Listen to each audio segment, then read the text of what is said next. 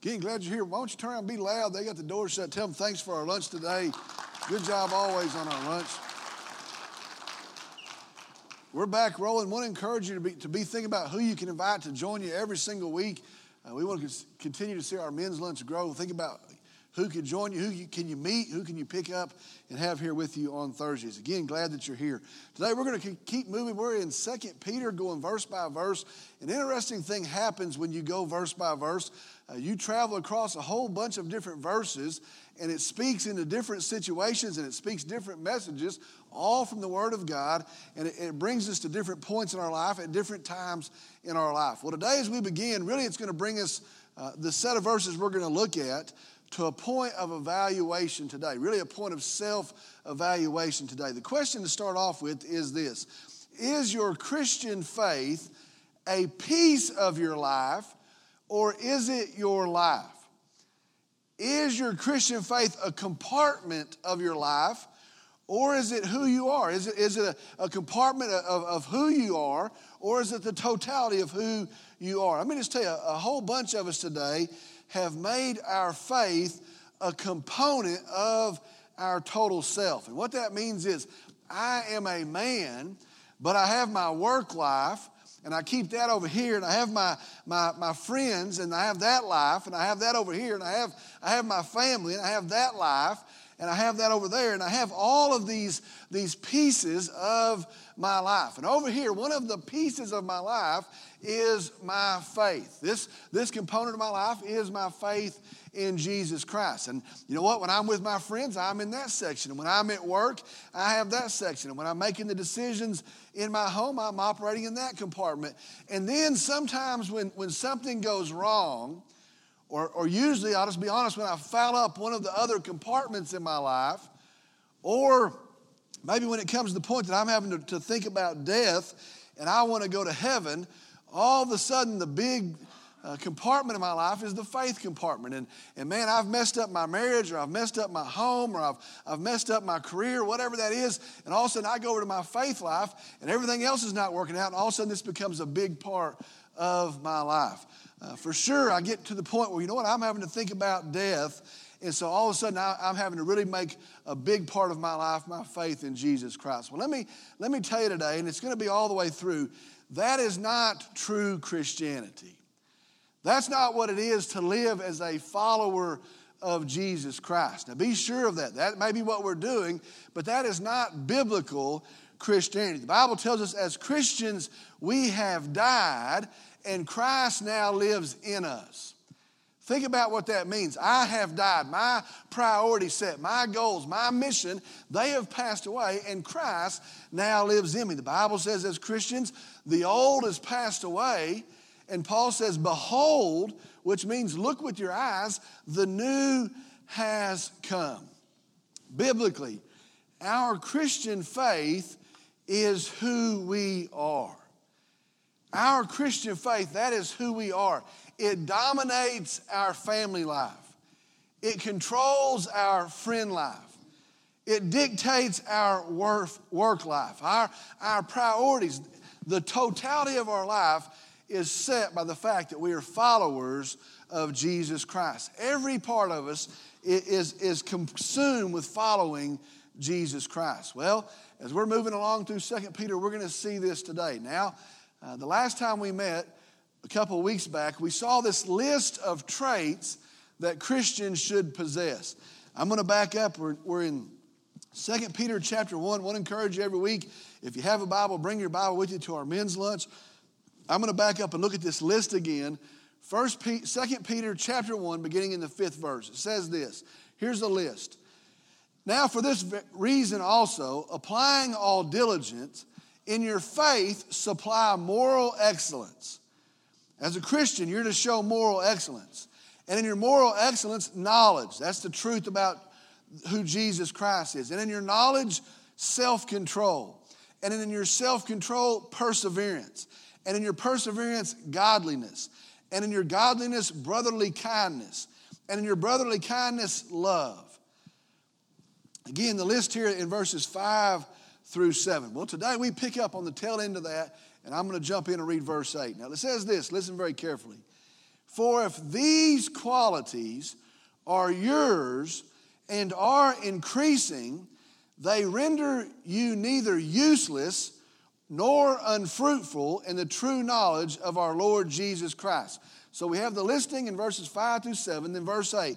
For if these qualities are yours and are increasing, they render you neither useless nor unfruitful in the true knowledge of our Lord Jesus Christ. Now let me explain what that means. The true knowledge of our Lord Jesus Christ is talking about a saving faith in Jesus Christ. It's not just saying, well, I know the name Jesus, or I've heard about Jesus on the cross, or at Christmas we're going to celebrate Jesus.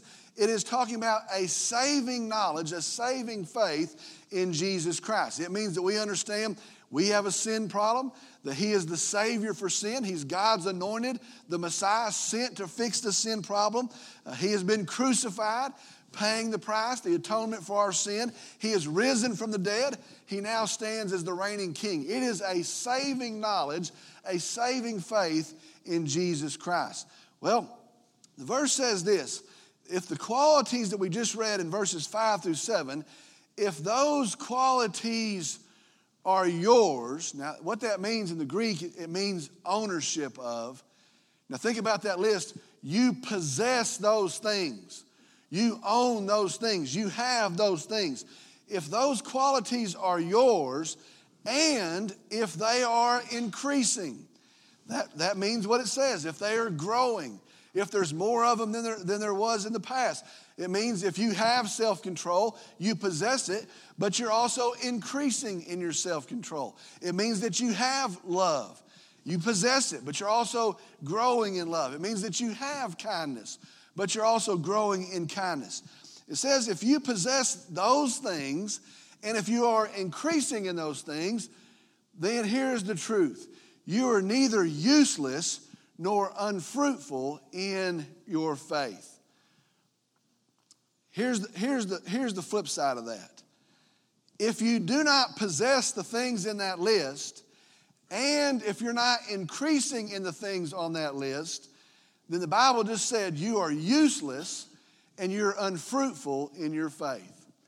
That's the fact. If you're not possessing those things and if you're not increasing in those things, then the Bible just said you are useless, you're unfruitful in your faith. Now I want you to be sure of this. Listen very carefully. God doesn't leave you here once you're saved to do nothing. God doesn't leave you here once you're saved saying, well, you reached the finish line, just do what you need to do. Go ahead and move through your life. I'll catch up with you at the end. He leaves you here after you're saved to be useful. He leaves us here after we're saved to bear fruit. Now, let me make this very plain for us today. The reason we exist in this age as saved followers of Jesus Christ is to bring glory to God. That's very clear. But let me tell you this, maybe this is not as clear. The number one way that we bring glory to God in these days is to lead people to a relationship with Jesus Christ. Did you hear that? We're here. We're existing to bring glory to God. And in these days, in the church age, the number one way that we bring glory to our God is to lead people to faith in Jesus Christ. It takes perseverance. Look at the list to do that. It takes love to endeavor to do that. It takes brotherly kindness to do that. To live as a true witness of Jesus Christ, it takes the things on those lists. So what the Bible says this: if you possess those things and if you're growing in those things, you're going to be useful to the cause of Jesus Christ. But if you do not possess those things and if you're not growing in those things, you're unfruitful and you're unuseful in your faith. Verse 9. For he who lacks these qualities is blind or short-sighted, having forgotten his purification from his former sins. Now there's a couple of possibilities here about verse 9. Verse 9 says this: if you do not possess these things and you're not growing in these things, here's a couple of things. Number one, there's a possibility, and I'll just tell you, it's a strong possibility you're not saved. If you do not possess those qualities and you're not growing in those qualities, there is a very strong possibility that you're not saved. We think, well, saved means goes to the church. Save means professes something with your mouth. The Bible says, you know what, there's fruit that comes out of a follower of Jesus Christ. One of the possibilities is if you do not possess those things, and if you're not growing in those things, maybe you're not saved. Another possibility is this. If you are saved, and this is a possibility, it's what it's talking about. If you are saved and you do not possess those things, and you're not increasing in those things, then the other choice is this. You've forgotten what it means to be saved. If you are a follower of Jesus Christ, and you know who He is, and you have a saving knowledge of Jesus Christ, and yet these things are not evident in your life, and they're not increasing in your life, you've forgotten what it means to be saved. Now, what that means is this. You've forgotten what it means to be in your sin, to be condemned before a holy God, to be sitting under the wrath of God towards sin, to know the truth that you're going to die in that sin, and that dying in that sin, you're going to go to hell and spend eternity because of that sin. If you are not possessing these things and growing in these things as a follower of Jesus Christ, this verse says, you know what, you've forgotten what it means to be saved. It says, because Christ purified us. You know what, I was guilty. You know what, I did those things. You know what, I was condemned. You know what, I was going into an eternity in hell. But He saved me, purified me through His work on the cross. Verses 10 and 11, I'm going to read them together. Therefore, brethren, be all the more diligent, work at it, to make certain about His calling and choosing you. For as long as you practice these things, you will never stumble. For in this way, the entrance into the eternal kingdom of our Lord and Savior Jesus Christ will be abundantly supplied to you. When you're saved, this is kind of a complicated set of verses. Let me tell you, when you're saved, the Bible is very clear, you have eternal life. When you're saved by faith in Jesus Christ, you have eternal life. How many people do you know, and maybe some of you are going to fall in this category, that they're not sure if they have eternal life? They would say, you know what, I'm not completely confident that I have eternal life. And sometimes somebody will be sick and they'll say, hey, we need the preacher to go by their house and visit with them, and I'll go in and sit down and start to talk to them. And they're in the process of passing away, and I'll start to talk about what this means. And they'll say, you know what, I'm not sure. I'm not sure. I'm 80 years old. I'm not sure. I'm 62 years old. I'm not sure. I'm 30 years old. I'm not sure if I have eternal life. And they'll say, well, you know what, I used to go to church as a kid. You know, my granny used to pray for me. Well, in 8th grade that one time at the Vacation Bible School, I went to the front of the church, but I'm not sure if I'm saved. Or a lot of folks will just say this, I hope so. I hope I am. Well, do you have a relationship with Christ? I think I do. I hope I'm saved. Well, I want to tell you the truth of what this list is telling us here. If you possess this list, and if you're increasing in the things of this list, and notice it says that you have to be diligent to do so. You have to work at it. It's not a magic trick. But if you're diligent to grow in the things of this list, you can know that you're saved. Now what that means is this. It's not some magic formula, but what it means is this. Love sometimes is not natural to me. For sure, forgiveness sometimes is not natural to me. You know, and so somebody does something, I think, you know what, I'm going to pay them back. You know what, I'm thinking of ways to pay them back. I'm going to make their kids hurt for this. That's the things that go through my mind. You know what, when you're able to forgive, it's a sign that God lives inside of you. When you're able to love unlovable people, it's a sign that God lives inside of you. When you have self-control, a lost person has no self-control. You know what? I'm going to do this, and I'm going to do that, and I'm going to participate in that. They run around, they have no self-control. When you're able to say, you know what, this doesn't honor God, and I'm going to step away from it, it's because Jesus Christ lives inside you. You know what? When you are saved, these things begin to take root, and you can know that you're saved. Now, be sure and hear me here. You're not saved by doing these things, but because you're saved, you desire to do these things. There's some religions that say, well, if you'll do these things, then you're good enough to get saved. None of us fit that category. But you know what? If I know who Christ is, and I know the mess that I made in my life, and I know the forgiveness that I have in Christ, these things naturally come out of me as a follower of Jesus Christ. Sum it up like this. If these are the characteristics of your life, if these are the things that mark your life, then it's hard to keep your faith in a compartment. That's the bottom line of it. If these things control your life, if these things mark your life, then it's hard to keep your faith in a compartment. And maybe that's where we need to come back to today. You know what? If these are the things that control your life, you can't have a church life and have a separate business life. You can't keep those things separate.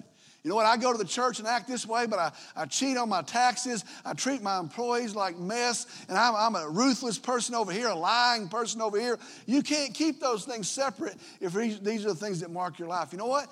If these are the things that mark your life, you can't have a Christian life and then some sort of friend life.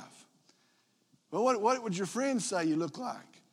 What does the church say you look like? You know what? If these are the things that mark your life, they bleed together and one of them begins to overshadow the other one. If these are the things that mark your life, you can't come up here with your big old Bible, but then your kids and your wife say something different about you at home. You see, if these are the things that mark your life, it begins to change how you treat your wife and how you raise your kids. And if these are the characteristics of your life, they begin to bleed over into all areas of your life, and you can no longer have a compartment for your Christian faith. Now, what in the world does that look like? I could give you some examples, but we're gonna hit some verses very quickly, and I'm going to show you the example of what this looks like in the guy that's writing it. The Apostle Peter. In his life, we're going to see what this looks like. Verse 12. He writes all that, then he sums it up like this. Therefore, I will always be ready to remind you of these things, even though you already know them and have been established in the truth which is present in you. Peter says this in the 12th verse. We have to be reminded of these things. And I'll just tell you, that's human nature. He says you know the truth, but sometimes you got to bring the truth back to sight. You know the truth, but he says we have to be reminded of the truth. The 12th verse says this. Here's the list. Here's what you ought to be diligent to do. And he says, I am ready, I am prepared to bring these things to mind again. Sometimes we have to be reminded. Verse 13. I consider it right, as long as I am in this earthly dwelling, to stir you up by the way of reminder. Peter says, I consider it right, as long as I'm in this earthly dwelling, to stir you up by way of reminder. Now listen to what Peter's saying here. He says, as long as I'm in this body, that's his earthly dwelling, as long as I'm alive, I consider it right to stir you up by way of reminder. Now think about a couple pictures here. Were you ever 17 years old and you went out in your pickup and just did a bunch of donuts? Just act a fool and just do a bunch of donuts. And you're slinging up dirt everywhere and clouds of dirt are going up. You ever notice what happens when you stop? The dirt settles back down. The dirt comes back down. You're sitting there at your table today. You ever stir up a bunch of tea and you're stirring up the tea and you got your sugar in it? You ever notice what happens when you stop? It stops spinning around. It goes back to the original state. That's what it's talking about. We are inclined to always go back to the original state. He says, it's my job to remind you and to stir you back up. I was thinking about this. You know what? When I was 21 years old, I could bench press 505 pounds. You know what? I can't do a push-up right now, I don't think. You know what? If we leave it alone, it goes back. If we leave it alone, I know the truth. I know what it takes to bench press 505 pounds. If we leave it alone, it goes back. Peter says, it is right that I stir you up, that I bring out the truth, that I keep reminding you of it. Let me just tell you this very practically. Do you know why you need a godly Bible preaching preacher? And I'm going to tell you, they're getting to be rare, but do you know why you need a godly Bible preaching preacher? Do you know why you need a godly, God-led, God-gifted teacher? It's because you need to be reminded of the truth of God's Word. Because left alone, we settle back down. Let me just tell you this. I love the men's lunch. I love it. Maybe one of the favorite things I do, I love the men's lunch. But let me just tell you this. If all you're getting this week is in the men's lunch, it's not enough. I'm glad you come back next week. But if all you're getting biblically is in the men's lunch, it's not enough. I love Sunday morning. I like to preach on Sunday morning. But I want to tell you what, if all you're getting is coming and sitting on Sunday morning, it's not enough. Peter says we have to be stirred up, because as fast as we stop stirring, it settles back out. Now I'm going to read the last three verses 13, 14, and 15 together. I consider it right, as long as I'm in this earthly dwelling, to stir you up by way of reminder. Listen to verse 14. Knowing that the laying aside of my earthly dwelling is imminent, as our Lord Jesus Christ has made clear to me. Verse 14, he says, I know I'm getting ready to die. You know what he says? It's right that I stir you up. Verse 13. Verse 14 says, I know that I'm getting ready to die. Jesus said, you're going to die in a similar death that I died. Peter's about to be crucified. The tradition says upside down. He's about to suffer a brutal death. He says, it's all right that I stir you up, verse 14, knowing that the laying aside of my earthly dwelling is imminent. I'm going to die, as our Lord Jesus Christ has made clear to me. Verse 15, and I will also be diligent that at the time after my departure, you will be able to call these things to mind. Let me paraphrase what he just says in these three verses. He says, you know what? It's right that I do this. It's right that I stir you up. It's right that I do this. He says, I'm about to be killed for doing this. Now don't miss it. He's not going to be killed for any other reason. He's going to be killed because he's a faithful teacher of God's word. He says, it's right that I do this, and I'm about to be killed for doing this. But then his next verse says this, but I still want to do it, and I want to be so faithful in it that after I'm dead, you're still stirred up because I did this. That's what Peter says. It's right that I do it. I'm about to be killed for doing it, but I still want to do it to the extent that after I'm dead and gone, you'll still be stirred up because I did it. You may sit here and say, you know what, I just want this as a piece of my life. I just want this as a part of my life. I don't want it to overshadow the other areas of my life. I just want to go to heaven. Look at Peter. It was his life. Guys, we need to be the type of men that we can say, I give it all to you, Lord. I give it all to you. There's not a piece I'm holding back. There's not 8 pieces and you get one of those pieces. I'm giving it all to you. And the fact that I'm giving it all to you means that it's all yours. And whenever I get up in the morning to when I go back down and lie down at night, I want to be useful for your cause. I want to bear fruit for your cause. I want to point glory to my Savior, Jesus Christ. What this set of verses says is this. Peter says, I'm all in. I'm all in. A lot of verses to get down to that. I'm all in. Here's the question. Is your faith a piece of your life? Or could you actually walk out of a men's lunch on Thursday and say, I am all in? I'm going to be real with you here. We're going to close up in about 2 minutes. One of the things I hear all the time, and it just is, it's ridiculous, but it's one of the things that people like to say and like to throw around. People say, Christians are a bunch of hypocrites. I go visit and I knock on the door and they say, oh, you're from Calvary Baptist Church. I'd go there, but you're all a bunch of hypocrites. I guess I'm supposed to feel bad. Well, I'm sorry I came. I tell them, yes, I'm the pastor.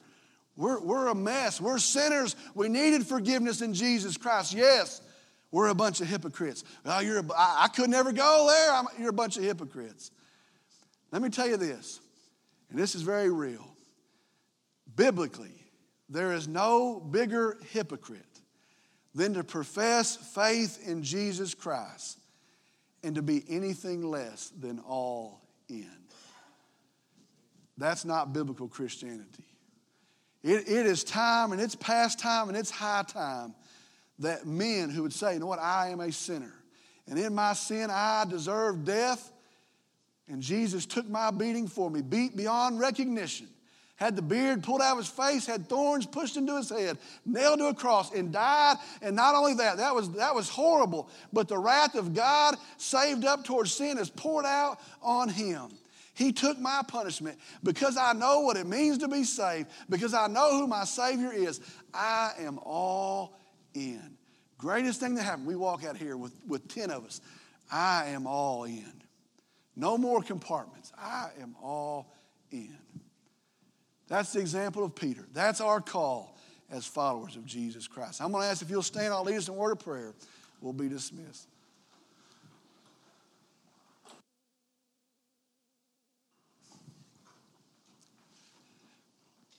Dear Heavenly Father, we come today, and I'm thankful for you. I'm thankful for these men that have come today. And I pray that their ears have been opened. I pray that you've spoken to them. I pray for followers of Christ here today that the Spirit of God that recorded and spoke this word is the same Spirit of God inside of them that helps them to attach and to live out this word. I pray that we would be able to say we're all in. I pray for some in this room that maybe they're realizing I'm not all in. That you would lead them to change. That you would lead them to be useful and fruitful for you.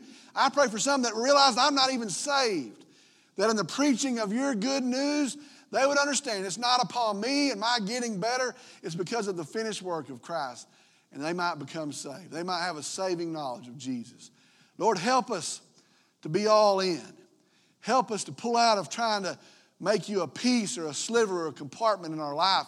Let our biblically driven love and understanding of Jesus Christ shape us as dads and as husbands, as workers, as employers, as employees, as men who will walk and stand for the truth of Jesus Christ.